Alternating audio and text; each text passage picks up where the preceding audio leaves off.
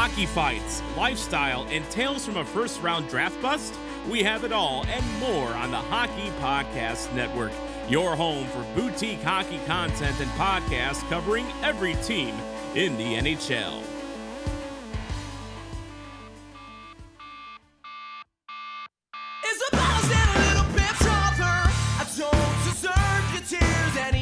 Then you deserve the fears that I have left you with.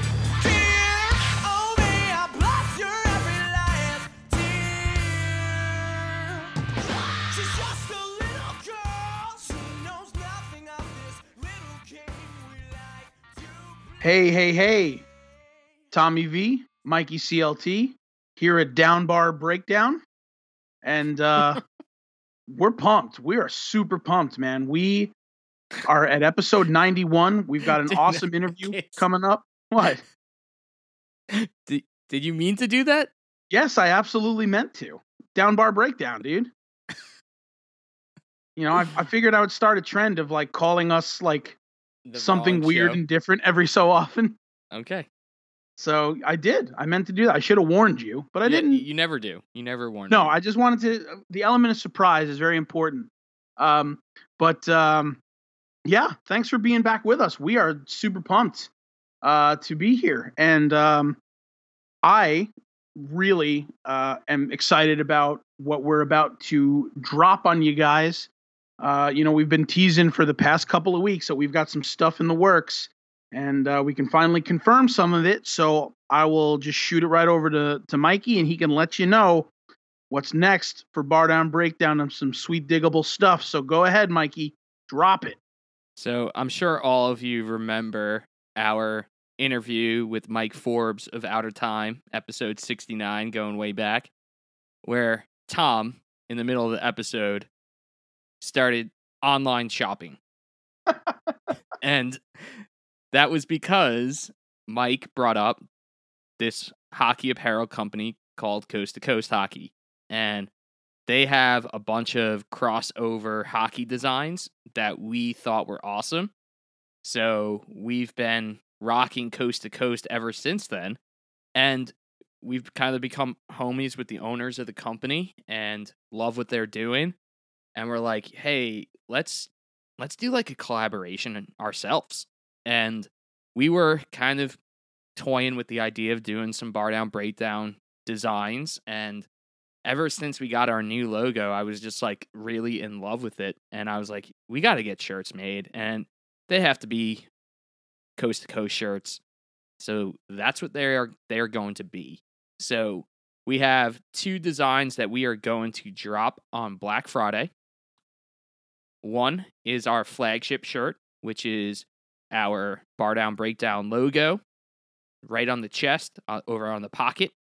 And then on the back will be a large scale version of the logo. So that's our classic flagship shirt on the most ridiculously soft shirt you will ever wear. It is legit like a butter shirt. And that it's just a classic look. And if you follow us on Instagram or any of our social medias, you know that we've been teasing that design for a little bit, just kind of randomly adding it to our stories and not giving much context. But those shirts are awesome. I've been rocking mine for a couple of weeks now. And then the other shirt design is a fun one that Tom and I, being Long Island boys, growing up in the 90s, this is something near and dear to our hearts. And back in the 90s, there was actually a professional roller hockey team called the Long Island Jaws. And ever since I was a little kid, I always thought it was just an awesome design. And, obviously the professional roller hockey league didn't last very long. And, you kind of didn't see the logo much. And for some reason I was like, man, I wonder if I could like even find it anywhere. And we ended up coming up with a Bar Down Breakdown spin on the Long Island Jaws logo. Made the shark punk rock, and I think it's going to be a hit. It's going to be on a nice little ringer tee. So all of my fashionistas know exactly what I'm talking about. I'm a big fan of the Ringer tee myself, so I think you boys and girls will like that one. And now that you know a little backstory, you know that it's not just like a random shark, like punk rock hockey playing shark, but it's a fun one. Look it up, see if you could find it. I've only found one image of the logo in my deep searching, so let me know if you come across any other, or maybe even come across some vintage merch from the Long Island Jaws. And then since we are in the holiday spirit, Tom and I and the boys over at Coast to Coast, we've decided to launch and drop these shirt designs on Black Friday. And with Black Friday to kick off the holiday season, you know that we're going to throw you some discounts. So using the code Bardown Breakdown, you'll get 10% off your entire order, including those 2 new Bardown Breakdown shirts. We're going to throw in a sticker pack, which will include an exclusive Bardown Breakdown car decal, just because we love you. And then the icing on the cake. One lucky order will also get the exclusive Bardown Breakdown 32-ounce water bottle. We're going to throw that into one lucky winner. So, ho, ho, ho. Let's go. Wow. I mean, that is just like, that's the deal of the century. And that 10% off order code, make sure that when you're using that code Bardown Breakdown, you know, grab our shirts. But, dude, all of the Coast to Coast designs are dope. And if you hadn't had your chance to check them out, you know, make sure when you're online shopping, you buy some of those Coast to Coast shirts too, because they are printed on awesomely soft material. They got great designs. I love my my Black Flag Coast to Coast shirt. Just, it's fantastic. I love my PBR shirt, Keep Hipsters Out of Hockey shirt. Great shirt. So make sure that, you know, you're patronizing our boys over at Coast to Coast, because, you know, the more you buy, the better it's going to be for everyone, because, you know, formula is expensive. You know, Mikey's got to buy formula, you know, and me, Dude, records are don't put it expensive. out there that my baby is a formula baby. She is straight from the teat. And listen, and I have started collecting records again, so I need this record junkie money, man. No, but in all honesty, and it wouldn't be Bardown Breakdown without me messing up the coupon code. The coupon code's actually just Bardown. Bardown Breakdown's too long. It's just Bardown. Just Bardown. Wow, we can't even get that right. Nobody likes us. We don't care.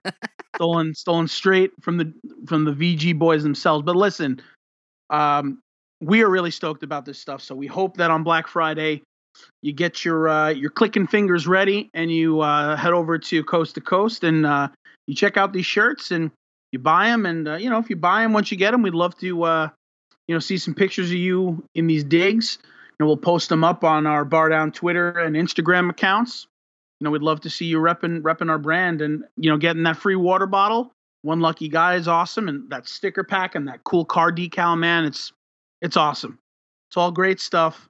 And we are really, really excited to finally kind of share this with you guys after months of teasing it.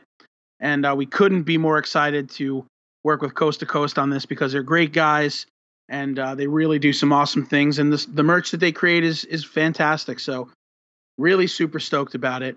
And now that you know that, I will let Mikey lead us into our episode that we've got, episode number 91, with the Butch with Goran our homie. episode, right? That's the only number 91 I ever known in my lifetime. Yeah, I can't think of any others. No, I don't know. It kind of like that number bubbles up something in me, but I can't think of what it is. Maybe it's just a fart. Probably. Yeah.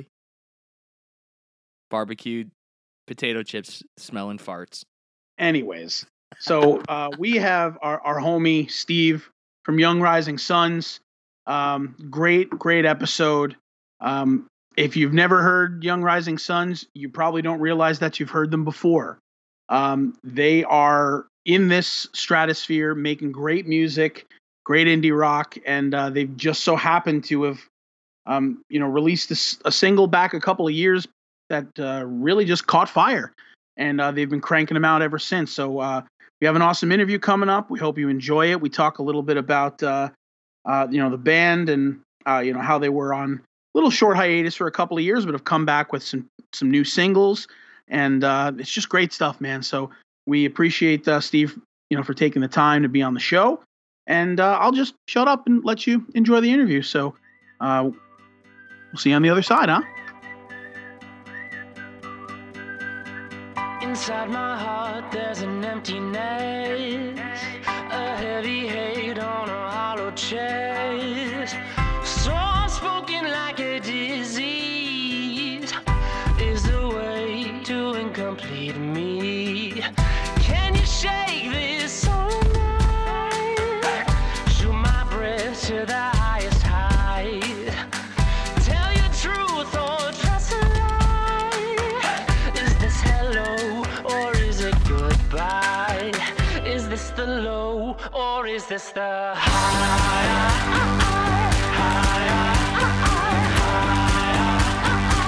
Just let it go, enjoy the ride. Without the low there ain't a high. I found a ghost in the city lights, where all my wrongs have turned to right. Heart broken into pieces. It ain't a way that we should live. From the ground up we will rise. I tip my head to the highest height. Every day is a compromise. If this is low, I'm looking for high.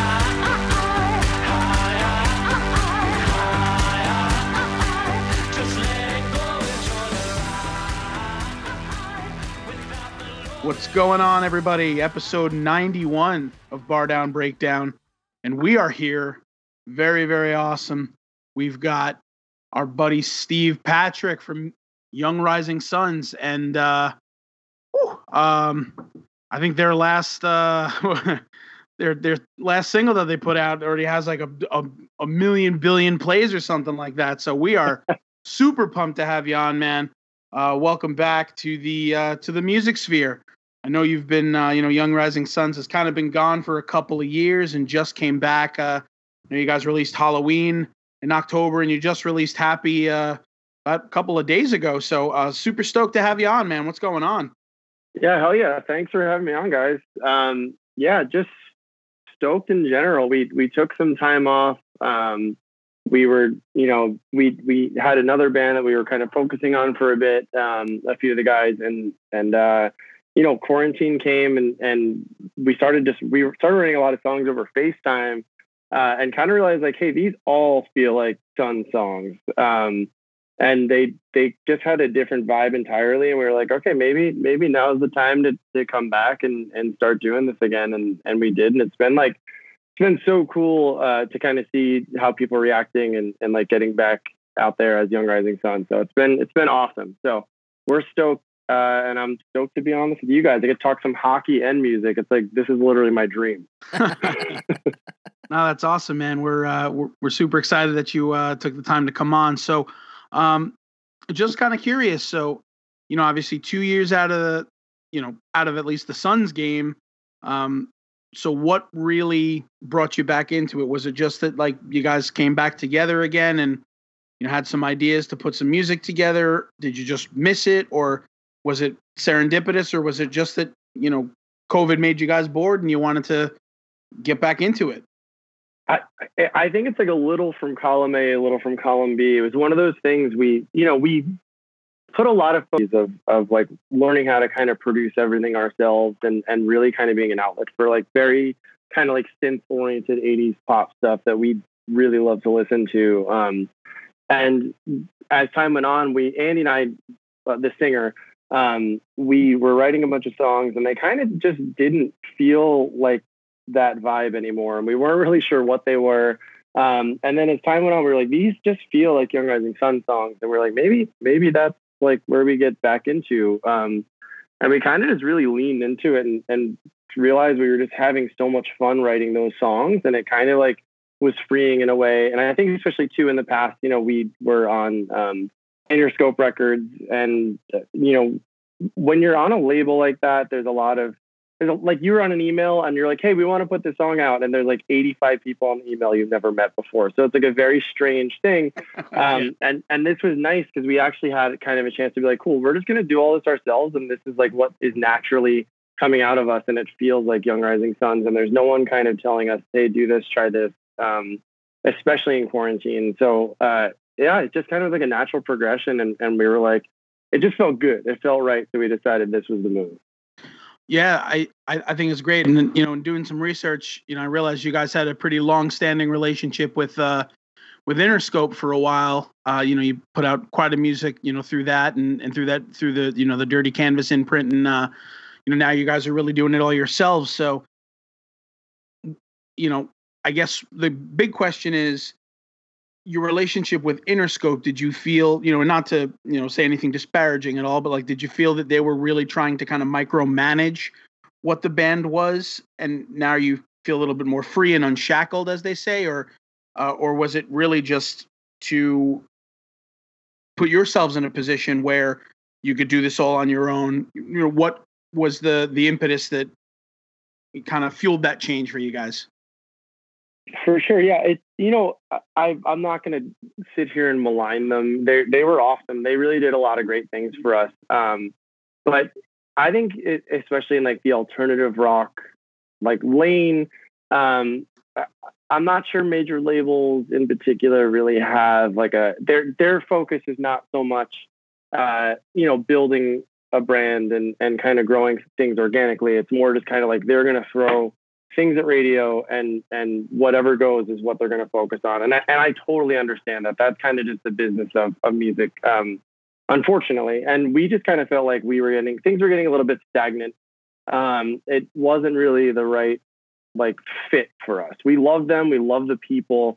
It just didn't really seem like it made too much sense. And they were actually pretty great in the sense where like you hear a lot of horror stories from major labels in particular where, you know, they micromanage. They're like, do this, do that, do this, do that. We're always kind of like, everyone in our band is very like, and our manager has to kind of manage us in this sense. We're very impulsive, and we're just like, let's just drop a song tonight and see what happens. Like, and they were like, okay, let's not do that. And there was like a lot of that stuff, but it was good. Like they were very good for us. It was a really good thing, but I think it kind of just had met its natural end, and we were like, hey, we're gonna part ways. And it was a very like amicable type like split from them. And then we were with Dirty Canvas, the imprint, for a while. And that was kind of the exact same thing. We started producing a lot of things on our own, and we're like, this is definitely like the direction we want to go, and like not really have anyone else like in our corner. And I think a lot of it was just like, we wanted to kind of bet on ourselves and see how much we could do and really test and push ourselves. So yeah, it's been cool. Yeah, excellent. And I just want to jump in here, Tom. So like, oh, go ahead. Yeah. Early on, like when Young Rising Suns is in like your early stages, you guys got signed pretty quickly. So like, what was that like to like jump right into it, going on a major label? It was crazy. It was one of those things, because all of us because we'd all played together in different variations of bands for forever. It was me and Andy, and then our bass player Julian and I. We've been in bands together since like we were like 16. So we'd all like played together before, and we all were like, you know, we want to do this as a career, and like it just, you know, we had different bands, different band members, stuff like that, and it never really like totally clicked. But we always knew we wanted to play together. So then we started Young Rising Suns, and things kind of happened super quick. And it was like, we literally like wrote this song in my parents' basement, and then like released it, made a video with our friend. And then within a week it had like 150,000 plays, and like every major label was reaching out to us. So it was a very just like, we were like, something is wrong. And I feel like these people are contacting us, and it's like probably just a glitch on YouTube or something. Like we were all like, this can't be right. so it was really cool. It was awesome. And we just like, it took us from just being like a local band in like my parents' basement to being able to have this like amplified scope where we can go out and start touring and start doing all the things that we've always wanted to do. So it was very shocking. I had to quit.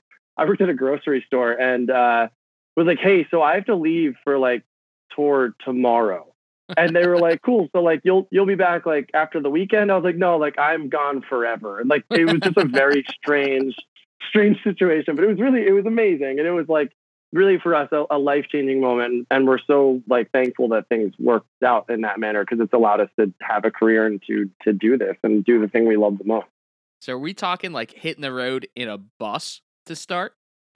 No. Okay. And that is say, one like, thing too. That would be like really pampered. We paid our dues. I promise we paid our dues. It was one of those things. Cause like I said, we had been multiple variations in the same band. Like we have played shows to 3 people. We have toured in a crappy Ford Econoline that broke down in the middle of the winter in Illinois. Like we've done all that stuff.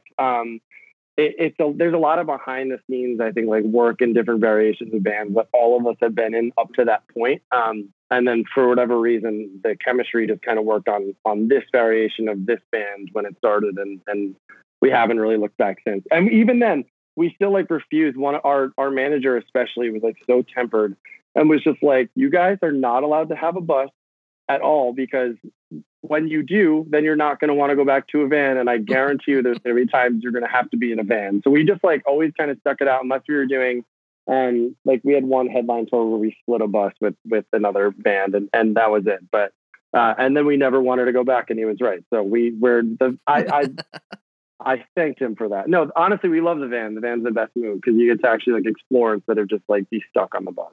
Yeah, exactly.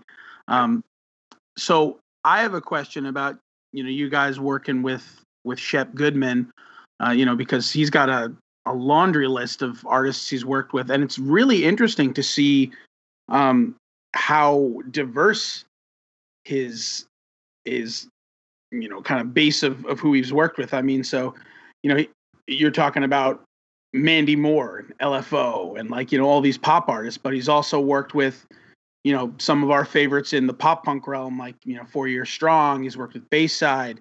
So what was the experience like, collaborating and working with him, when you kind of, I guess that was in like 2014 when you were kind of starting out. Yeah.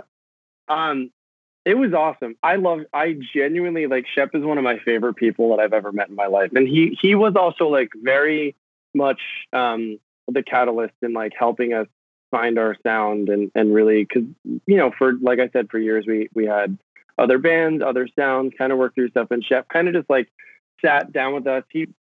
I think first of all, he saw us and was just like, he saw a lot of potential in us and took a chance on us when no one else would in the first place. And then kind of like sat us down and was like, look, this is what you guys are great at, and we need to really try and capture this.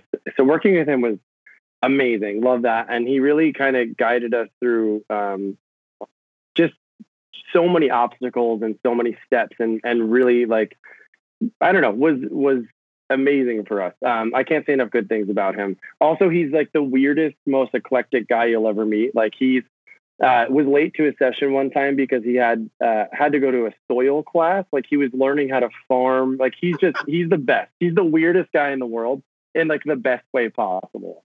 I don't know. And it was really cool. Sorry, go on. No, I was just saying, I was literally going to say, I don't know why I'm making this connection in my head, but I'm thinking of him just like Diddy's character in Always Sunny in Philadelphia. I don't know if you were wearing his Dr. Jinx and he was just like spraying chemicals on people and playing bass. I don't know why I'm making this connection in my head. 1,000%. Yeah, it is. He is.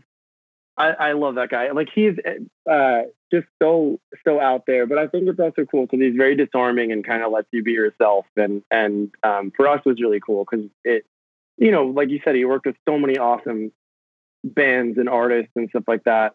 And the first time we walked in the room, like it was, normal circumstances, you're just like, this is super weird and awkward. And this guy has like done so many cool things. And like, he just was so cool and down to earth. And I like, it really kind of helped us get that first step and like be like, okay, yeah, we're like a real band and we can do this. And it was really helpful to us.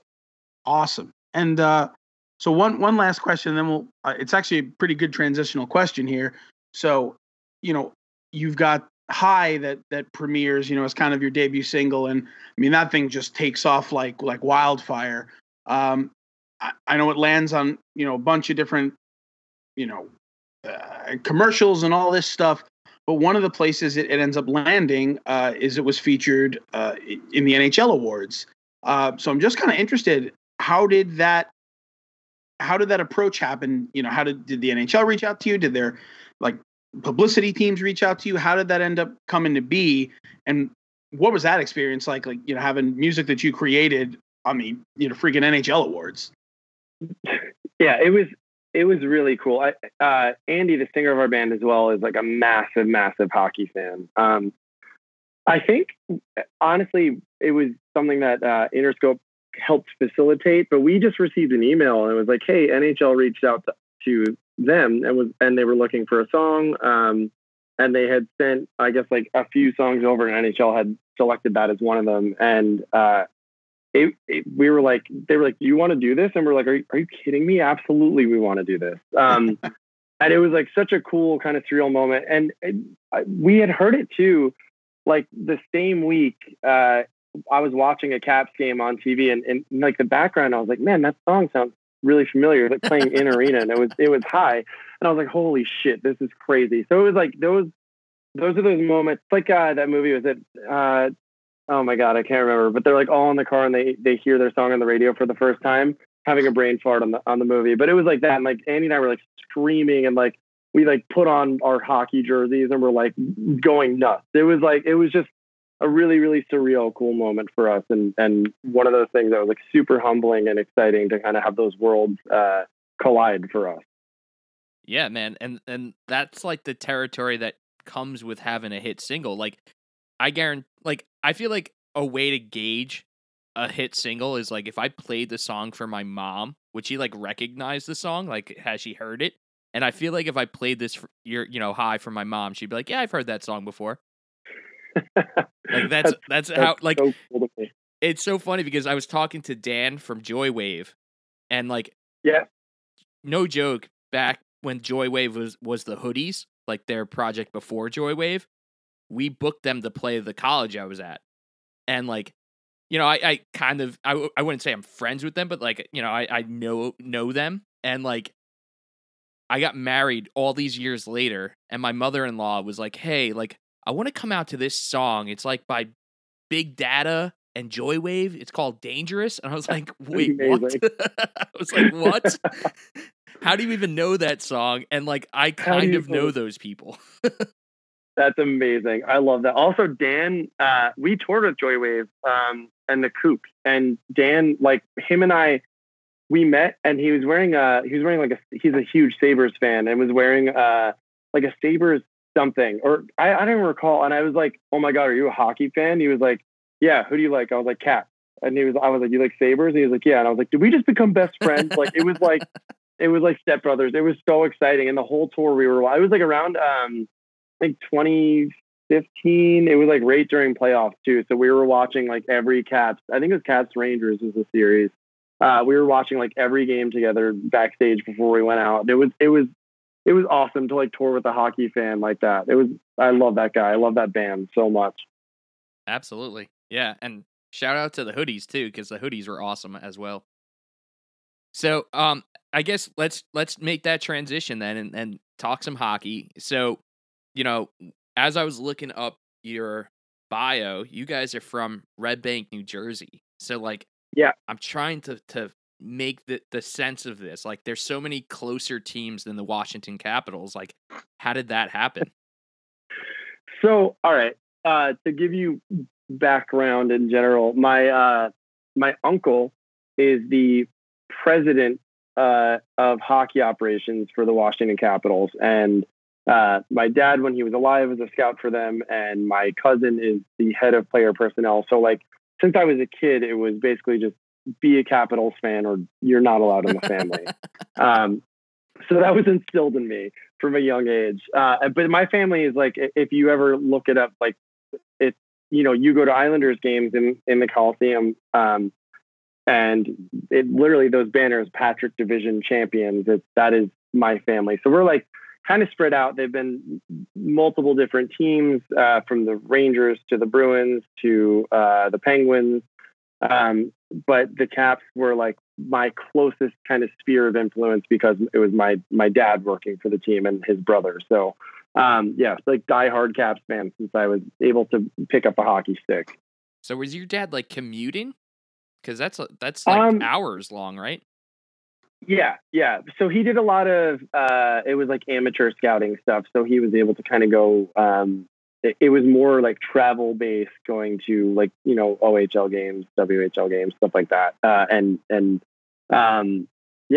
It was kind of a cool. It was funny too because I kind of grew up like being like, yeah, like isn't like this when you go to a hockey game, it's just like you just go to where your family works, right? That's normal. And like kind of took me a while because my family was just so like involved from a young age that it always kind of was like confused. I was like, this is not, people don't do this all the time. It's very confusing. So it was really cool for me.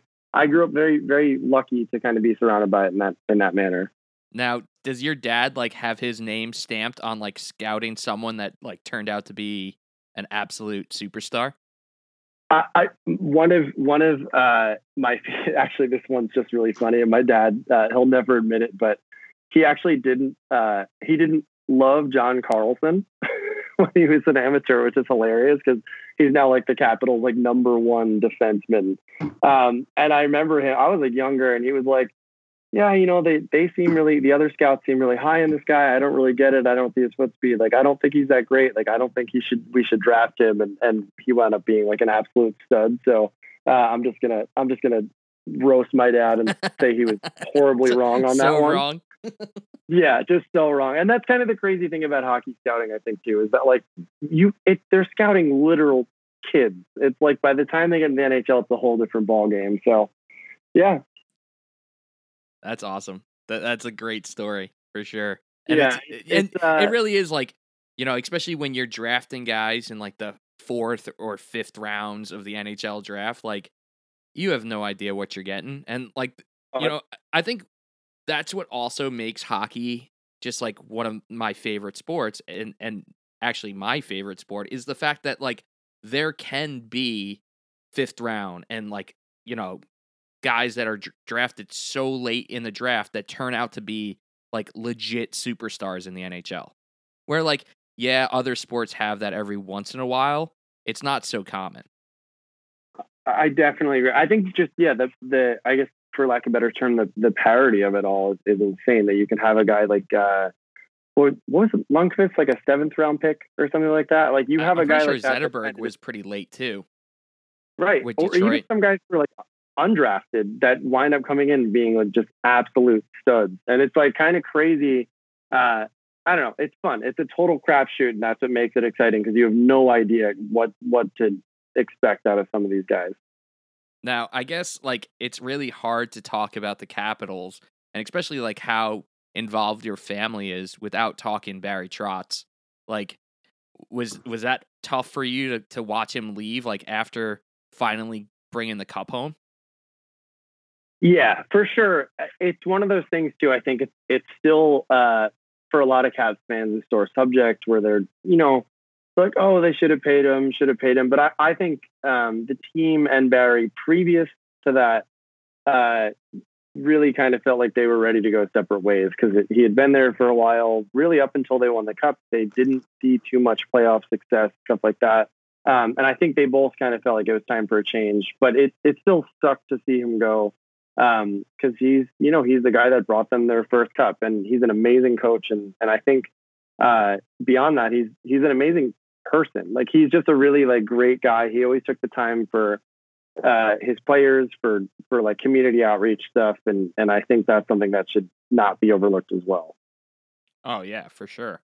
So you also were saying how the Patrick division that the Islanders were in was named after family members. So like, is that something that like you have like a bunch of like memorabilia around the house like from those days, and like that's like the coolest thing ever? Yeah, I know, right? It's one of those things. I feel like I didn't think it was cool until I till I grew up. When I was younger, I kind of was like, yeah, whatever, who cares? And the older I got, was like, man, I really should have kept some of those things that were like laying around the house in my grandparents' like basement. But it's cool, yeah. Like going back to like my great grandfather Lester he was a GM for the Rangers. He played goalie for the Rangers for a single game in the playoffs. Like there's some really crazy stories about my family that have been passed down. So beyond like the memorabilia, it's more just like hearing these tales and you're like, how is this a thing that actually happened? So it's really cool. And I'm very fortunate to be like to just have grown up in such a rich hockey history like that. I wish I had like a banner or something. I don't have anything like that. It's kind of depressing. I think the coolest thing I do have is my grandfather Muzz, who played for the Rangers. I have his 1940 Stanley Cup ring, which is like definitely the coolest piece of memorabilia I have, straight up. I'd say that's pretty freaking cool. Well, yeah, that one. But you also have the trophy, right? And yes. I was waiting for a good time to bring this up, and this is just such a cool story. So for our listeners who may not have come across the article about it, so you guys, in 2016 you released Undefeatable, single Undefeatable, and in it is this just like kind of gnarly old looking trophy that you found just hanging out in your basement, and then turns out that this trophy is like from like the European ice hockey tour, and like all of these professional teams ended up like playing for it overseas, and so it's like a Swiss World Championship, and it's there's all this intrigue about it. So I know you talked about it a bunch, but if you could just give us some insight on what that trophy meant and how you ended up finding it and how you were using it as a kid as like an imprint Stanley Cup. I think it's such a cool story. Yeah. So it was just like in this musty old case, basically sitting in our basement. But it was like an actual European Challenge Cup where I guess they went and they did, it was like an exhibition style tournament between the Rangers and the Boston Bruins. And they went over there and like played, and the Rangers wound up winning. And my grandfather was able to just keep the cup at the end of it, basically. And yeah, we would like play like street hockey and roller hockey and like, score and then parade it around like it was the Stanley Cup, and like just, yeah, having no idea kind of the history in our hands. Yeah. And it's like a really cool thing. It's still there at my mom's house, just kind of chilling. We got to use it obviously for Undefeatable, and it kind of felt like an appropriate kind of prop to use. And then they wound up using that song in I think it was the 2017 like playoff, one of the playoff videos. They used it for the Penguins, which is a huge bummer. But they still use it, and I was stoked about that. So yeah, it's a really kind of cool piece of like odd NHL history, which is awesome to be able to have that. I can send you guys a photo of it too. Oh yeah, we definitely. I know you checked out, but we love it. And the other cool thing that I found out, I was doing a little bit of research about this, is the so that particular like exhibition cup that they were doing over in Europe. It's kind of how Bobby Hull, Brett Hull's dad, father, kind of came to prominence as a player. He got the opportunity to play after, I guess, one of the Rangers, I think, wasn't able to dress, and that kind of like jump started his career into like this Hall of Fame career. So I just think that's super cool. And of course, Brett Hull having that opportunity, being, obviously just as good, if not better, is just super cool. So there's so many intertwining stories. I just love to hear it, man. Yeah, that's actually, it's funny because there's so many stories that kind of are involved in that one I straight up didn't even know, and I feel like or I did, and it slipped my memory at this point. But that's so cool to me. I love that. Oh man, absolutely. It's people forget sometimes that hockey is an old sport. I mean, it dates back to the 20s and the 30s, and it just has so much rich history. And it's it is really cool to kind of dig back and go and see, or at least read about all this history, and the fact that you have in your possession, a piece of history is pretty rad. Gotta love it. Hell yeah. I'm very surprised fortunate. the NHL hasn't come like knocking down your door trying to get that to put in Or like the the Hockey Hall Hall of of Fame. Yeah, Fame. that's what I mean. Exactly. I'm waiting for. I know there like a few pieces here and there. We have like my family has donated to the Hall of Fame, from like skates to gloves that were like worn by my great grandfather and grandfather and stuff like that. But yeah, I don't know. Even my he's, I guess technically my cousin, but he's older, so I always called him my uncle. My uncle Craig got inducted to the Hockey Hall of Fame, and I think he like donated some stuff as well. So I'm like kind of waiting for it. I'll be like, this is the closest thing I'll ever come to be in the Hockey Hall of Fame, is donating something that my family owned at least. I'll like scratch my name in there somewhere and throw it in. Love it.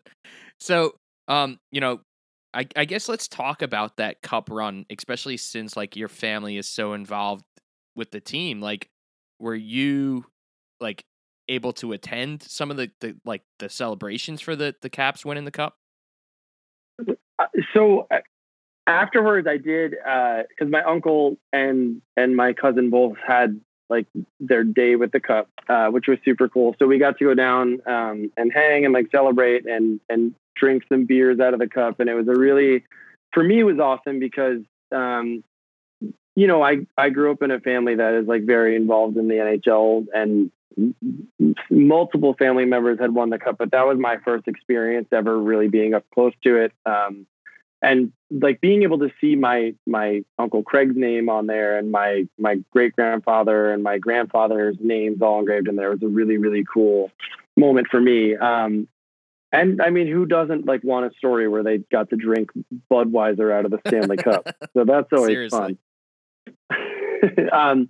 But yeah, I didn't go to any of the games. It was one of those things where like they were on a roll, and I was like, I'm not gonna mess this up by like, I'm like way too superstitious. I don't know if you guys are. Where like I'll like sit in the same spot on the couch and refuse to move anywhere, wearing the same jersey when things are going well. So I was like, I'm not going to a game. I'm not going to ruin this. Like if I go, they'll lose. Like I was so concerned because I was like, this feels like the year and it has to happen, because they were just magic.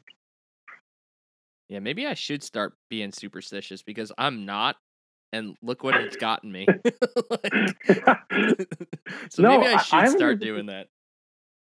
Y'all have been crushing it though. I mean, between like last year, they I mean, I know it was a strange year, but they made the Caps look just like a peewee team. It was insane. Yeah, I think the Islanders needed that break at that time. Like when the season ended in March, like they were skidding and sliding, and they just were not looking like a Barry Trotz team. And I think it's just, some key like glue guys were injured. And then like once everyone got healthy again, they just were able to pick up like at the beginning of the season when we were on like a 17 game point streak and like just killing it. So yeah, it was cool to see them make it back to the Eastern Conference Finals, because, the only other time in my lifetime was 1993. So it's been a while. But I also like, as an Islander fan of like having so many years of misery, I wouldn't want them to win the cup in like these circumstances. I totally get that. I feel like too, especially when there's rivalries involved, it's one of those things where like, if you win it, then you have to hear Rangers fans being like, well, there was the COVID Cup. Yeah. And that is, and especially me, like I grew up in New Jersey. I live in Brooklyn now. I'm constantly surrounded by the enemy. So I totally understand being like, God damn it. Like, This is the year it happens, really? Yeah. You always want to win, obviously, but it would be frustrating. Yeah. And then, I think like some of the charm of the Islanders is like, they don't play in a big market. Like it's New York, but it's also Long Island, which is like, it's the suburbs where there's not like so many professional teams that play in the middle of the suburbs. So like part of the charm is the fact that like when they had like their Stanley Cup parades, they're like having them on Hempstead Turnpike, which is like right down like, you know, like strip mall after strip mall. And it's just like so bizarre when you see like some of these other teams when they have their parades, like, you know, they're in the middle of a big city. So, right. you know, that is really true, actually. I would just like love to be able to experience like just a parade in my lifetime. And even though Tom and I are no longer on Long Island, that's definitely something I would make my way back home for. Oh yeah, honestly, my biggest regret was not going to the parade for the Caps winning the cup. I was like, oh, I'll be down there afterwards. I'll get to see the cup and all that. But I watched the videos afterwards and was like, I fucked up so bad by not being. You could have been partying with Ovi. Like you messed up. Yeah, I truly blew it. Yeah, and I'm like, please win a cup again when there's not a global pandemic. Please, I gotta make up for the last one. Oh man. So I do just kind of have a question because this is just always kind of on my mind. You know, clearly there's the crossover between guys in bands who love hockey, but we haven't really seen the opposite where like guys who play hockey are into alternative music. And I guess it's because like, you know, alternative music is a little harder for people to get access to. Like you actually have to be involved in the scene and like it's kind of like word of mouth, like one band leads to the next and like you have to kind of put in time to discover new music. But like having a hit song obviously gets you out to the masses. So like have you had any like hockey players come to any of your shows and be like huge fans? Man, we really haven't. I think our singer Andy, his favorite thing to do is always like whatever city we're in, he'll just leave a couple like random NHL players' names on our guest list just in case. I love that, but it's never worked out. It's one of those things. Our tour manager always looks at it. He's like, is this St. Matthew Barzal? Who is this? And we're like, I don't know, man. This is crazy. But no, we unfortunately haven't. It's one of those things that like we would totally geek out. Like we've played shows like, man, we toured with the 1975, who were an incredible band. And like, you know, they were blowing up at the time, and like Taylor Swift came to one of the shows, stuff like that. And like I just didn't care. But if I went to a show and like, I don't know, Austin Matthews is there, I would totally geek out. Like it's one of those things that's one of my goals one day, is to get hockey players to love our band. And it just proves impossible because it feels like all of them just like strictly love country music. I don't know what's going on there. Yeah, they don't like the best music. But like it was just so funny when they were showing all the footage of like the players going to the bubble. Did you see like so many players were carrying like guitars and like ready to rock out in the bubble? And it's like, but what are you playing? Like what songs are you really playing? Smoke on the Water. Yeah, seriously. Like what is going on there? Yeah. Man, I have no idea.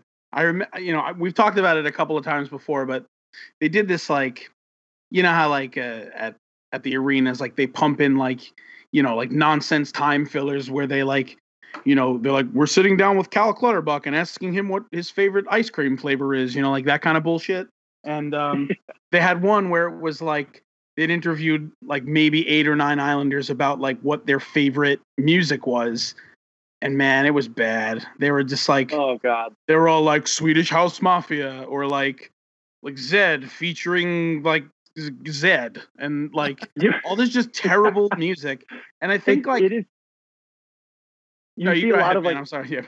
Sorry. Well, it's good. I mean, you see a lot of like the Europeans, like they fucking love like house music, techno stuff, which is cool. Like that's what they're into. That's what they're into. It's like that. And then you have guys like Matt Duchene, who's like like he literally like signed with Nashville because he loves country music so much. Like it's very odd. Yeah, there is not really a niche for players who are into like alternative music, and you don't really see that, unfortunately. No, not so much. Not so much. You wish you did. Wish you did. Yeah.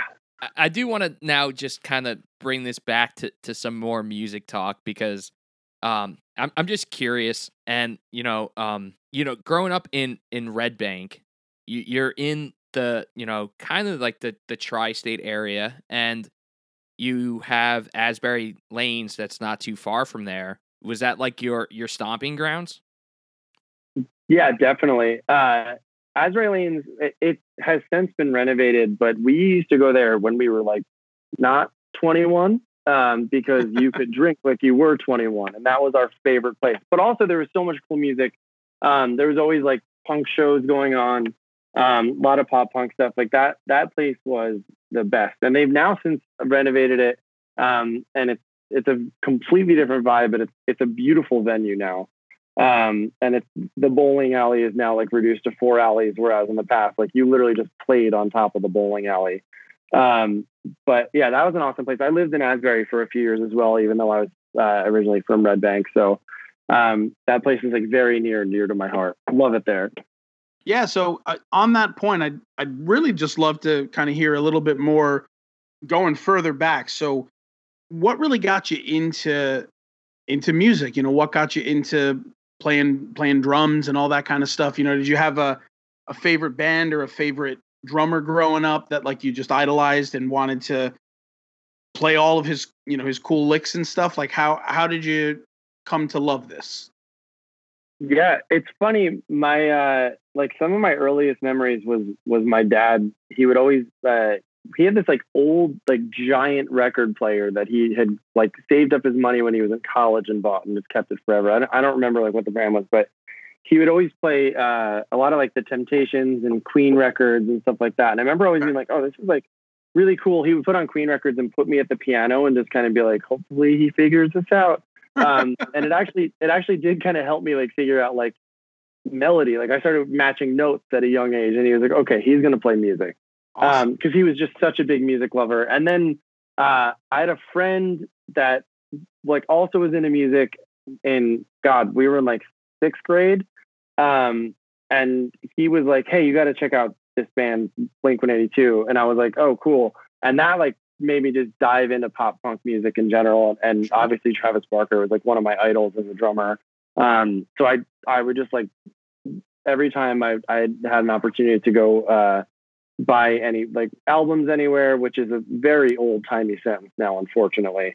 But I would just go and buy like every Blink album and then any recommended album that was similar and like really dive into trying to drum on that stuff. And I remember begging my parents to buy me a drum set, and my dad was like, don't you want to play something not so loud? But they finally caved and bought it for me. And it was like, I sat down and I had like watched so many like videos on our 56K dial-up modem, which is also a very old-timey sentence, that I would wait like 3 days for it to download, and like would watch so many videos of Travis Barker drumming that I was like, I think I could do this. And I just sat down. I was able to kind of play the drums my first time, and kind of the rest is history. I went and like kind of branched out from there, listening to a ton of different things and trying to emulate it as much as possible to learn and absorb as much as I could as a drummer. Awesome. Now, do you remember like your first, talk about like Blink-182 and pop punk? Do you remember your first pop punk show that you ever got a chance to see? Where was it? Who played? And like what kind of effect did it have on you? Oh man. This is tough. I remember seeing not pop punk. They were a ska band. Do you remember that band Catch-22? Hell yeah, I remember Catch-22. Okay, yeah. I remember seeing them at I want to say it was Birch Hill was the venue in New Jersey, which is no longer there. And it was the same friend that showed me that. His dad would like drive us all over the place to all these different shows all the time. And I remember seeing them and being like, wow, this is amazing. And I remember seeing, we would also go to the Middletown Knights of Columbus for like just local shows all the time. And it would be like, friends bands playing, stuff like that. And we kind of had a really healthy music scene in New Jersey in general, where we were just kids throwing shows, and they would be like, yeah, cool, go nuts. Like that, just be out of here by 11 PM. And it was like, it was really cool. It allowed us to kind of like grow and like be absolutely terrible at music, which is a good first step to being kind of okay at music. And that was like kind of the building blocks for everything, which was really cool. Now, did you instantly like start to gravitate towards playing indie music and like indie rock? So kind of, I mean, a lot of it was like it's funny. It was a lot of like pop punk stuff. And then I got really interested in like the technical aspect of a lot of drumming. Started getting like I started taking lessons and started learning about like odd time signatures and like different feels, different styles. So I then kind of got very into like metal and hardcore music for a while. And then I think like one day my brain was just like, you gotta relax with this. It's like, it was too too much. And I wanted to hear things that were more melodic. And I started searching for things. And it's funny because you messaged me about As Tall as Lions, and that was an album I heard Lafcadio, and was like, wow, you could do this in music. Like it was kind of a good like in between for like, it's not so up tempo all the time and like in your face with pop punk music, and obviously it's not so like aggressive and dramatic as metal music. And I was like, cool, this is my lane. Like I love this. And it kind of helped me like open me up to a whole bunch of new bands like that. Yeah, and it's crazy to see like, you know, probably since like the 2010 to now that like indie music has become like so popular, and like you're hearing indie music on, you know, top 40 radio, whereas like when As Tall as Lions was coming up, it wasn't like that. Like pop punk was kind of mainstream. So, you know, it makes you wonder like if As Tall as Lions would have come out now, if they would be like massive like the 1975. Seriously, yeah. I mean, so much of music too is just about timing. It's really funny. Like our song High, when it came out, I think it was just the right time for a song like that. Especially because of the way like Andy's voice sounds, and that song We Are Young by Fun had like just come out previous to that, and they kind of have like a similar voice. And like I always felt that it maybe if that song hadn't been such a hit, maybe our song wouldn't have been received the same way, because it was something that was like, oh, this is like kind of in that lane, and it kind of helped pave the way as well. It's really funny the psychology of music and kind of how timing is extremely important in just any release. Yeah. And it's funny that you mentioned Fun, you know, because they were essentially born out of that band, The Format, who, like As Tall as Lions, kind of pervaded out of that space where in the 2000s and mid 2000s there was so much, you know, pop punk and punk rock, and then there were these indie bands that were able to jump out of the space and be really very, I guess the best word I'm looking for is approachable. Just like you said, like, you know, it's not quite in one direction. It kind of, you get the rock sensibilities, you get the indie sensibilities out of it. So those bands, I feel like, really kind of could pave the way for this music to be more sellable, essentially. You know what I'm saying? Definitely. It's actually funny you say that, because after I discovered As Tall as Lions, one of the first bands I discovered after that was The Format. And I remember listening through that, and being like, this is my shit. I love this. and it like really informed a lot of like where I went with my own songwriting, and then kind of like finding like-minded people to write with that were in the same lane as well. And I still jumped around too. Like I played in bands that sounded like that, and then played in bands that were like very pop punk at the same time, and kind of like I hit a point where I was like, no, I think I like this one a little bit better. And for as far as like being a songwriter, as a drummer, it's funny, I love playing pop punk probably the most, but as far as like songwriting and really being able to kind of like get my melodies across and like lyrics that I want to work with, indie music was like more my lane and my natural ability. So yeah, I don't know. Music's fun, man. Now, it just also made me think, like, you know, in the early 2000s, you could go to a pop punk show, and a band like As Tall as Lions could be on the bill, and like pop punk fans would just kind of like embrace them. Like, back in the day, there was like the absolutepunk.net, and like, even though it was like a punk driven website, they still would like release news stories on bands like May and Copeland and As Tall as Lions. And like those kinds of bands, those indie bands, they really were like indie bands, would be on any pop punk show that Tom and I would go to on Long Island. But like, it's not really the same where like indie bands are taking out pop punk bands. Like, I don't see that often.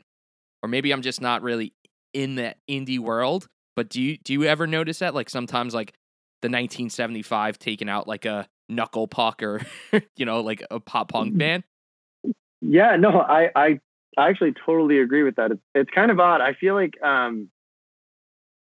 just music scenes in general don't have that, like, I don't know the best way to describe it. Like, I feel like they used to embrace a lot more, and they were more open, where you're just kind of like, okay, this is like, they're not complete opposite ends of the spectrum. Like, there's not so much polarity. So like, yeah, let's just throw them on a show, and this will be really cool and eclectic. And you're not seeing it as much now. I feel like things are very like kind of split up by genre as far as touring goes.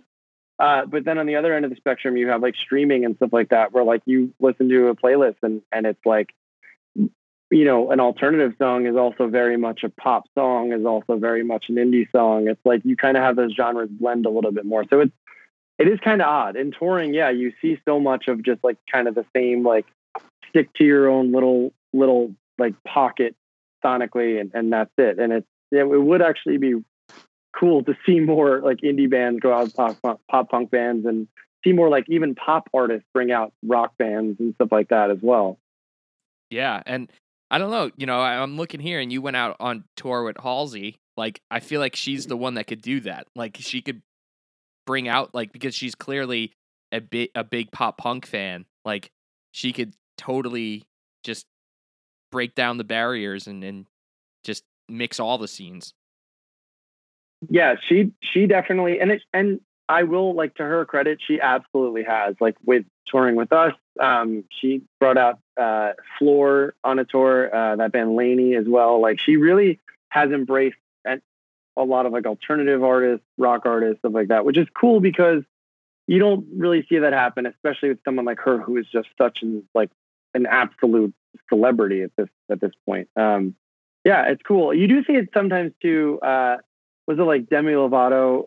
Like, she embraces a lot of that stuff, and it's kind of cool too. You're seeing guys like Machine Gun Kelly, which, whether or not you love him or loathe him for I know like a lot of people, he gets a lot of grief from a lot of pop punk fans for being like, this is not pop punk. But yeah, a lot of strong opinions about him, but yeah, and like, I get it. I totally, like, I don't know.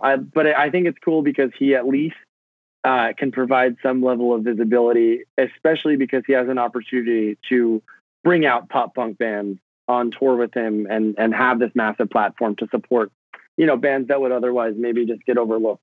And I think that's something that he absolutely should do too. So I don't know. It's weird. I hope, music is like, because, he dropped that album that's like blowing up and it's being talked about all the time. And it's like, obviously we're all in, COVID lockdown where we're not being able to go to shows, but like once he goes out on that first tour, like who he brings out as his openers is going to be really kind of tell us a lot about him. Like, is he going to stick in his lane, or is he going to be like, you know what, there's these up and coming pop punk bands that I really dig that, just need more ears because they're awesome. And like, I hope that that's what he does.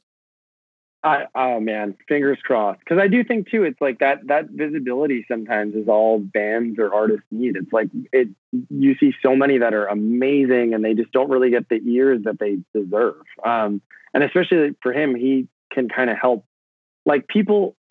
It's very approachable to the mainstream. So I feel like it's one of those things that, like, people that don't typically listen to that style of music will hear him, be like, oh, this is actually kind of dope, and then like see a pop punk band that clearly inspired his music and be like, wow, this is super dope. And it's, I don't know. I think that's really could be really cool. Absolutely. And I think that him writing this crossover record, essentially, if you want to call it that, which some people have called it, I just think it's cool. It's always something that I think a lot of artists want to do. If they have a feeling in them where they want to write a specific kind of music, but the specific kind of music that got them popular was in a certain vein. Like you look at like a guy like John Mayer, right? Like he's a great example. John Mayer through and through is like a guy who loves the blues. He's really a blues guy. So, he writes, that first record, Room for Squares, which is a pop record. But every record that he put out after that, he, put a little bit more, blues and a little bit more soul into it, with every record, until the last couple of records he's been written are really more bluesy than they are pop. So you have that capability to do that. Not only is that expressing, the inner desire and working of how you like to write music, but it also exposes fans that you gained along the way to new types of music. So I think that's a really great thing. And I think that's something that I hope more artists do. If they're writing music and they have a love for another type of music, branch out. Even if it loses you a couple of fans along the way, it might gain you more fans and show your versatility and expose people to new types of music, which I think is a great thing. I agree 100%. I think it's too one of those things where like, I think people think they don't like certain styles of music until they hear the right artist or the right band that kind of does it the right way for them. And like an artist like that, like having that big platform can really like help them kind of find the right artist, find the right band, get them involved in a little bit more. It's that's the way to do it for sure. Sure. So I have one last question for you, just that's piqued my curiosity a little bit. So you guys have been playing for 6 or 7 years at this point, but you've never put out a full length record. So you've got a couple of EPs. Was that by choice, or was it something that you never felt that like putting out a complete full length was something you guys needed to do? Or I'm just curious of how that kind of happened, and if it's just happenstance or if it's just like you really didn't want to write it, like a comprehensive full length. So like just out of curiosity, want to know why. Yeah. No, I totally get that. That's also a question that our fans are like, what's up? What's going on here? Where's the album? So I totally get that. No, it's one of those things that I think we had and this is also like a big thing for us that is like important now moving forward. But we were signed to Interscope and then we were on Dirty Canvas, and it's kind of like those situations where we're like, okay, we'll put out a couple songs, kind of get like things going, do it the way that they want to do it. And I think there was a lot of like turnover and like not really being sure, like label wise, what's going on, stuff like that, like leaving labels. And then we now are like in the clear. We're producing everything ourselves. We own all the masters. Like we're doing everything on our own. We have an intention to do it. It's something we always wanted to do, but it just kind of like timing wise wasn't really making sense. Like contractually just didn't really make any sense. So our game plan now is to, maybe there's a little rumor that we might be putting an album out sometime next year, but, I don't know if that's, just the internet saying that, or if that's, we'll see what happens. We have been writing like 1 million songs. So we really, our main goal, like looking forward, is to have a consistency, because a lot of it was like, we were in Interscope, put out a couple EPs, put out some singles, and then we left there. And whenever you leave a label, there's kind of like a no man's land time period in between where you have to kind of like settle out all the things before you can release music again. So it was one of those things like, okay, now is not the time to do an album. And then we did it again, and we're like, okay, now is not the time. So our main goal looking forward is like, cool, we want to have a consistent rollout plan. So we want to have music coming out pretty much like every month, as much as possible, and then hopefully also drop an album at some point in 2021. So we'll see. Yeah, I don't know. No promises, but that's like our general game plan. And we've written so many songs in lockdown, especially. Andy and I were just like kind of going nuts writing everything. So yeah, we're stoked to kind of like have a body of work and something that I think hopefully can kind of define our band and our sound moving forward. All right, so I have the most important question of the whole interview. Is the Christmas Eve Classic still going on this year? Oh man, it is. I don't think so. It really things seem bad. I know it's been going on forever, and it's one of those things. It is. Yeah, I look forward to it every year. And for everyone listening, we've been doing this literally since I was a child, and we rent the ice at this place like pretty nearby, and it's a lot of like my dad's buddies. A lot of like their kids, and it's like Jim Dowd, who used to play in the NHL, comes. His kids come play.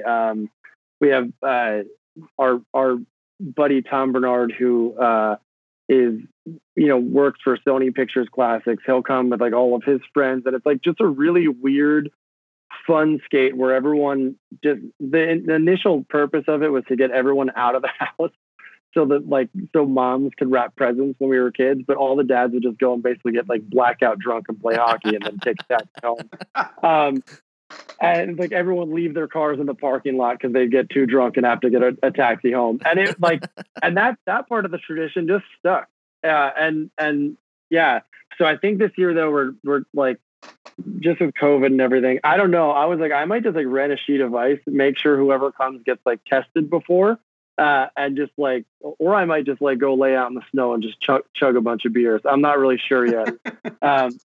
But yeah, I'm not sure we're doing it. Unfortunately, I actually just had this debate today with like a lot of the guys who do it, just being like, what are we doing? And so it's a touch and go subject right now. Yeah. Maybe you got to do it like outdoors somewhere. Ooh, I think that's a great idea. Actually, there's an outdoor rink that we like all grew up playing on that might be ideal. Man, or just like hit a pond, you know? Well, I don't know if honestly, pond might be. Is it that cold? Because my mom was saying it was like pretty nice the other day. It's been really mild here at least. Yeah. I guess fortunately, but also probably unfortunately, it's probably the result of who knows climate change in general. But 70-degree days in December are not ideal. But yeah, I don't know. There are some outdoor rinks though that like have good like compressor systems that they can chill the ice. That might be the move. It might be back on, guys. You just kind of opened up a door I didn't even think about. There you go. We can leave it on that note. I saved Christmas. So here's the thing. The last thing I want to mention is, I'm just. I'm doing research on every episode we do, and I'm going through promo pictures, and in almost every promo picture I see, Julian's wearing some wrestling stuff, and that piques my interest very much. Because I, much like him, it seems, I'm a huge professional wrestling nerd. So, having said that, if you want to put him in touch with me, you're more than welcome to do so. I am absolutely going to do that. See, I'm not allowed to mention wrestling on air. I get usually 45 seconds in, and then I get yelled at, a la like when they used to tell Boomer Esiason that nobody cares about hockey. Like Mikey is just like, shut up. This isn't Wrestling with Tom podcast. So they put you in wrestling jail. I know. I will say this, and I'm the guest, so I'm allowed to talk about it, right? No, but wrestling is one of those things that I didn't realize how fun it was until I lived with Julian. And we would come home from tour, and he would be like, "Hey, I'm going to like a backyard wrestling show tonight. Do you want to come?" And I'd be like, "Yeah, I'm not doing anything." And discovered that it is the most fun experience in the world. Like you learn all the chants. Everyone is so like, it is like a big family. Everyone knows all the little like cheers and jeers, and it is amazing. It's so much fun. So I respect it. Like I understand it. But yeah, I definitely got to get you in touch with him because he is the biggest wrestling nerd on planet Earth. I guess we got to change the name of our podcast to like Bar Down breakdown and also sometimes wrestling. Not happening. Yeah. You could branch off. There you go. Yeah, you could do one with Julian. You guys could start a secondary podcast. It'll be number one. I love it. Well, Steven, man, it's been a blast chat with you, and we're super excited that Young Rising Suns is back, and the singles have been awesome. So we're excited to hear what else you guys got coming out, and hopefully once the date is set for the NHL season to start back up, we could get you back on to talk some meaningful hockey and how your Caps are doing. But really appreciate you coming on. This was a lot of fun. Yeah, guys, thank you so much for having me. This has been an absolute blast. I've been driving my girlfriend crazy by talking about like music and hockey explicitly while we're like just basically sitting in our apartment.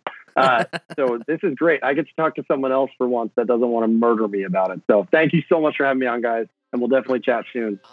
All right, man. It's our pleasure. You have a good night. I hate it when my mind races. I've got so many blank spaces, but I wanna change. I wish that I could get out of my own head.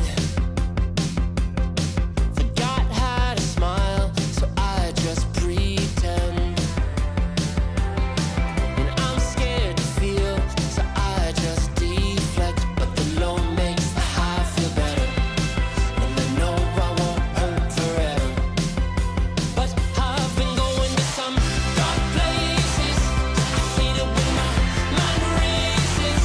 I've got so many blank spaces, but I wanna change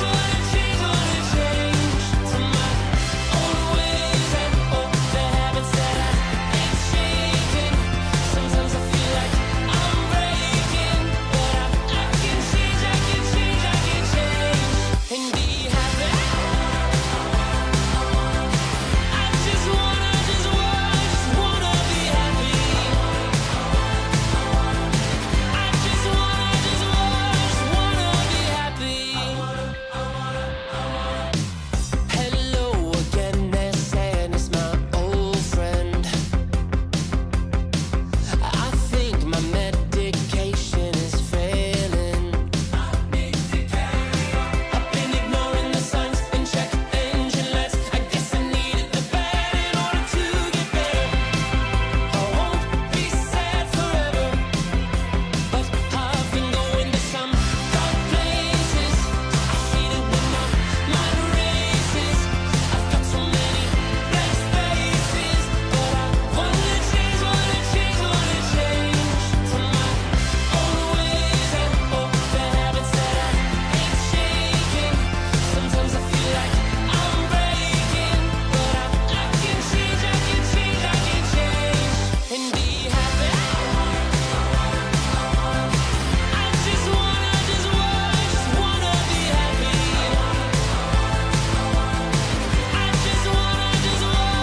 wanna be happy. Yeah, I just wanna And we're back. And how often do we get to say that we talk to someone whose roots go back to the freaking Patrick division, man? That's wild. It really is, dude. When he told us that, and then like just how involved his family, like besides his great grandfather being, Lester Patrick, who the Patrick division is named after, Named like for, yeah. beyond that, like his family is just so connected to hockey, and Yeah. it's crazy. It's crazy, like to hear those stories. Can you imagine like playing roller hockey games in the neighborhood and like winner gets to hold like literally a piece of history? Yeah. Like that's so wild. Like, It really is crazy. And like it's kind of funny because like I guess your brain automatically goes to, when you think of someone who has that stature, you kind of think like, oh, worrying about, oh, is this guy going to be tough to talk to? Like, are we going to like, ask him all these questions that he's been asked before? And is he going to get bored? But dude, he like was just such an easy person to talk to. And like, he just like, had all these like great stories and anecdotes, and like it was just such an easy conversation, man. So I give all the props in the world to Steve, man, and Young Rising Suns. They're a great band. And like they've legit had a hit single, Oh, like yeah, a like- legit hit single. And Mhm. you know, we've talked to a few. You know, obviously like Goldfinger and Yeah. Simple Plan and Sum 41. Like they've had hit singles too, but they had Young Rising Suns a hit single that broke into the mainstream. Oh, where, yeah. Where, like those songs that, I mentioned from those other bands, like, yeah, they were hits on like, teen movies or video games, but like, no joke, High, you can hear that on commercials. You can Yeah. hear that playing at like award shows. And Yeah. it's cool to talk to someone that has, achieved a hit single. It's cool. Yeah, and not only that, but in talking to Steve, he mentioned one of our favorite bands in As Tall as Lions, and talked about how Lefkadio, sort of was an integral album in him really reaching his kind of the sound that he was looking for, and realizing that it's okay to be a band that has different sensibilities. So I kind of figured we'd talk a little bit about As Tall as Lions, because I guess we probably won't really get that opportunity much unless we find out that like Julio is like a hockey fan, and then we could just get him on. But dude, can I just, I don't even know if you know this story. So remember my like junky Jeep Wrangler that I drove in high school? Of course. So that Jeep Wrangler I bought from some guy that was selling it in my neighborhood. Mm-hmm. And I didn't know how to drive stick at the time, and that was stick. So like, here I am, a 16-year-old kid looking to buy a car, and I'm like, yeah, can like we go for a test drive? And he's like, yeah, like hop in. I was like, well, I actually don't know how to drive. So like he was like, all right, I'll drive it around. You could kind of like just feel how it is and see if it rides smooth. And it like was so awkward. And he was like, hey, I'll just put on the radio. And he turned on the radio, and no joke, he was playing Lefkadio, like As Tall as Lions' album. And I was like so blown away because, this was like a 45, 50-year-old guy listening to As Tall as Lions. And I had to ask him, like, hey, like, how do you even know this band? And I guess, long story short, it was like the Huntington Yacht Club. This guy worked at, or he was like the manager of it. And I guess Cliff also was there as like a waiter or whatever, and was like, hey, I'm in this band, and gave like a bunch of the CDs out to people that worked there. And I guess the guy actually really liked it, so he had it in his, in his car.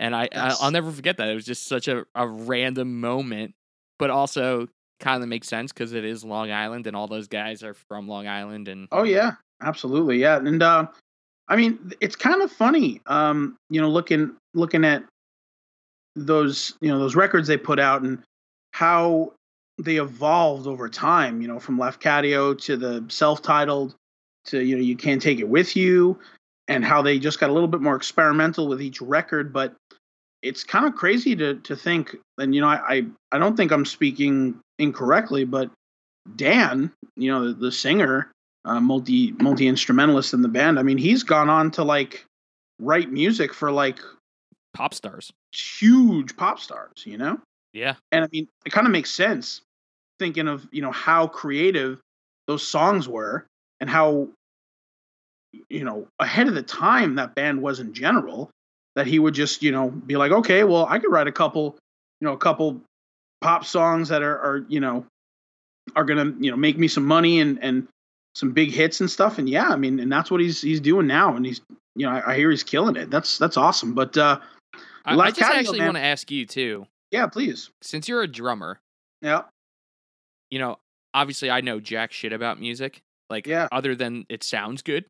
Sure. But, I've probably, and, you as well, have seen As Tall as Lions live probably 15 times. Mm-hmm. And one thing that always stands out from the performance, other than the fact that like they never wear shoes, is how like skilled Cliff is behind the kit. Now, incredible. Like as a drummer, do you feel like he was completely like underrated in the scene? I think it would depend on who you talk to. So like if your casual As Tall as Lions fan would probably not realize how skilled Cliff was and how much of a melodic drummer he was. But if you were to talk to like any of the bands from Long Island during that time, and you were to bring up Cliff, I would venture to say that anyone you talk to, be it anyone from Taking Back Sunday or Brand New or Glassjaw or The Movie Life, they would probably all echo the sentiment that like Cliff is 100% one of the best drummers on Long Island. And probably in that scene, in that era. You know, what makes a great band is its rhythm section. So, you know, when you look at Cliff and Julio together, I mean, like, they never skip a beat, ever.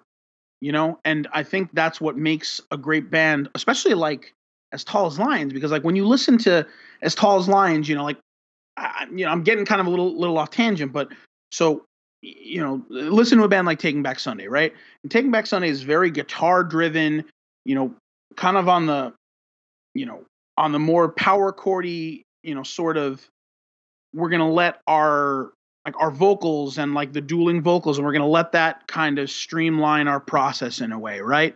Or at least the first couple of Taking Back Sunday records. But when you listen to any As Tall as Lions record, you realize how important drum and bass is for them, and it sets them apart because like the pulse and the heartbeat and the rhythm and all of their songs are just so spot on, and everything that's layered on top of it gives it like that beauty. But really the depth is in what Cliff and what Julio brought to that band. So for me, anytime I listen, that's what I catch. And I mean, like, the self-titled record especially, you know, when you like listen to the first track on that record and like you hear, you know, that bass line, you know, like the boom boom boom boom boom boom boom boom boom boom, you know, like, bro, if you're an As Tall as Lions fan, you know exactly what the fuck I'm talking about. But it's just like so good, and I can appreciate it so much because, you know, like, that kind of writing kind of speaks to me because being a drummer, you want everything to be rhythm focused. So I love the way Cliff played. And fun, and another fun fact that you may or may not know is our buddy Joe, who we had on a couple of episodes back, from the Gun Stays, Hope's Fall, and his whole lineage. He had a drum company called 4th Street Drums, and his prototype kit, the like first one he ever made, I ended up buying, and I still own it. But Cliff had a 4th Street snare drum made for him, if I'm not mistaken. If Joe listens to this episode, he can correct me, but I don't think I'm wrong. But yeah, he you know, played, I think even recorded with and toured with a 4th Street snare drum. So really cool. Well, other side note is like how adjacent Deer Park is to that band. Obviously, our buddy Chris being their tour manager, but then, you know, in the early days, Dana Collins being their pianist. Yeah. Which, you know, kind of wild. Like, one of the first times I saw them, I wasn't even aware of that. And I was probably in 10th grade or 11th grade of high school, and go to this As Tall as Lions show at the downtown, and like a girl that I would see walking down the hallways is up on stage with them, and I'm like, what the hell? And it was just so cool to see. Yeah, I mean, it just, you know, they were a great band. Like I said, they're way ahead of their time, and you know, it's unfortunate that they stopped making music because I think they would have went on to do even more incredible things. And you know, their last record, some people didn't click with. It didn't click with people as much as maybe their first two did. But if you listen to, you know, You Can't Take It With You front to back, like you just can't. Even if it's a little more out of left field, or if it's not as, you know, if it's not as commercial. agreeable to you, you listen to it and you realize it's a work of art. If anything else, Yeah, it is I have to for go the most back part. and listen to that because I think they've always been ahead of the times. Oh yeah. And I feel like now that album probably holds up really well. Oh, it does. I mean, it absolutely does. The all the tracks on it, and I mean, you got to go back and listen to it. Yeah, I'm gonna do that. It's Yep. probably been at least 10 years. Yeah, and if Since our I- listeners haven't had the opportunity to check out As Tall as Lions, just do it. For any other, if you haven't had the opportunity, just to expand those musical horizons and see if you find something you like, because they were something else, and I really, really enjoyed them. So it's cool, man. I'm glad we got to talk about As Tall as Lions, because like I said, when would we ever get to do that again? Hey, Steve brought it up, so we're just gonna ride it out a little more because hell yeah, man. we could do what we want, Yeah, and you can do what you want, and hopefully that is going to Coast Hockey on Black Friday. Yeah, using that code Bar Down. Yeah, and scooping up those two sexy Bar Down Breakdown shirts, and also scooping up some of the killer Coast to Coast designs that they have. And Tom dropped that his favorite is, the Keep Hipsters Out of Hockey PBR one. I also have that shirt, and it's my favorite. It should be your favorite, so pick up that one. It's so soft. It's so cool. Code Bar Down, and that's all I got. Yeah, and another thing, real quick. So we mention it to you all the time, but we are proudly members of the Hockey Podcast Network. And if you haven't had the opportunity, if you're looking for a new favorite podcast, you should jump onto the network and see all of the great content that's being created, because it is awesome. We are not the only people that are cranking this stuff out. There are tons of podcasts that are on the network that are just as good, probably better than ours, probably more professional than ours, probably doesn't, feature two guys rambling about. We do have two former professional hockey players that have their own shows on the network. So I would hope that it's a little more professional. They're definitely more professional than us, and they're probably not. I guess since you brought it up, yeah, there's a new show on our network that features Brad Lieb, former professional hockey player. Yep. And he just dropped episode 4, and it has Ted Nolan as the guest. Right? Ted Nolan, former, coach of the New York Islanders. So that's on my list of Thanksgiving break listens over a cup of coffee. So listen, check that show out for sure. Check it out. Check it out. Check it all out. Check it out. Make sure to listen to our our awesome playlists that we do. Make sure to follow us for Former Fridays so you can check out the new music that our former guests are putting out. It's awesome. We love it. And, shout out Barons, man. That their new album just dropped on Friday. It's a doozy. And, it's got some of those pop elements that a lot of the, pop punk bands are starting to mix in. And it just makes sense. Like, Barons can be a legit, just straight pop band. And I'm cool with it. I'm cool with it too. And on that note, we're going to let you go, because here's the deal. You have a mere 6 days. No, Tom, do your math better. 6 days. This episode drops on Tuesday. I'm not talking about when the episode drops. I'm talking about when the merch drops. So you have 6 days. Yes, but this episode won't come out until Tuesday. But that doesn't matter, because today is the day. Today's the day. Oh, I see what you're saying. Okay, so no one's gonna know that. Okay, so you guys don't know that we recorded this on Saturday. What you do know is that this episode is going to drop on Tuesday, the 24th, which means that you have 2 days. Well, 3 days, including Tuesday. We're not math guys. Clearly. What I'm telling you is that you need to make sure that when your direct deposit comes through, you hold a little bit of that sweet, sweet moolah aside so you can buy these sweet Coast to Coast shirts, because you need our shirts. You need a sweet Black Flag shirt. You need a sweet Keep Hipsters Out of Hockey shirt. You need these shirts, because when you're walking around, people are going to be like, oh, do I want to hang out with the guy with the stupid, lame shirt, or do I want to hang out with the guy with the sweet Bar Down Breakdown shirt, or the sweet Coast to Coast hockey shirt.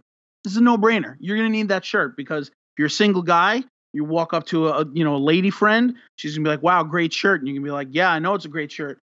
Let's go hang out. And you're going to hang out 6 feet apart, socially distanced, doing the right thing, but you're going to hang out. So mark my words. This is a guarantee from Tommy V, from Bar Down Breakdown, that if you buy these shirts, ladies will be into you. Or if you're not into ladies, the boys will be into you. Whoever you're into, they're going to be into you. I promise you. That's a guarantee. All right, Tom. It's been real. Peace be with you. And also with you.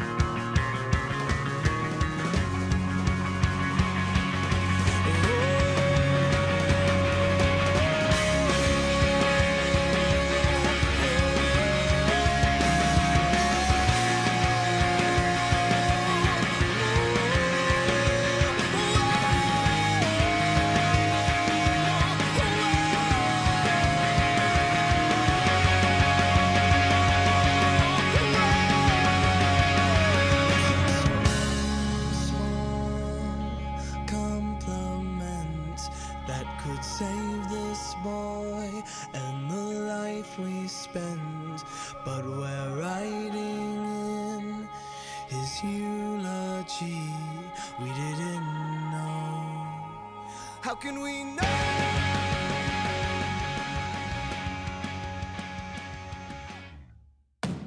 Hey hockey fans, I'm Breezy. And I'm Ray Ray. We host the House of Hockey podcast on the Hockey Podcast Network. We're lifelong hockey fans who talk about the game and the lifestyle. Our guests include professional hockey players. My rookie party had to wear Speedo, and then we had a checklist of stuff we had to do. Here we go, Gaber. What do you got to say? And it's kind of like, you know better than that now, boys. I got dressed for the Bruins. Get a phone call. And he's like, dude, we need you over here by the elevator. You got to get downstairs. You got to get dressed right now. Started playing the like, dun, dun, dun, dun, dun, dun, and I turned it around and it had the Olympic rings and said, "We did it." NHL team hockey reporters. I actually took the Stanley Cup to this ice bar where they've got now girls around them, and I've got a fur coat on. I wonder who he shoot checked over here. And then I looked down at my feet. Hockey fans. The entire bar was lined with guys in Kings jerseys. We quickly realized, oh my gosh, this is the dad's trip. And we bring unique hockey stories to light. Coming back to England, 24 rinks in the entire country. That's where the problem starts with the sport of ice hockey here. Canadian Blind Hockey Association, those few kids we interviewed, their whole week is built around Sunday at the rink. They're just hockey players. We don't agree on everything. Pineapple goes on pizza. No, it does not. I think it does. But we do agree that there are many people and places that build the House of Hockey. New episodes every Tuesday. Come on in to the House of Hockey podcast on the Hockey Podcast Network.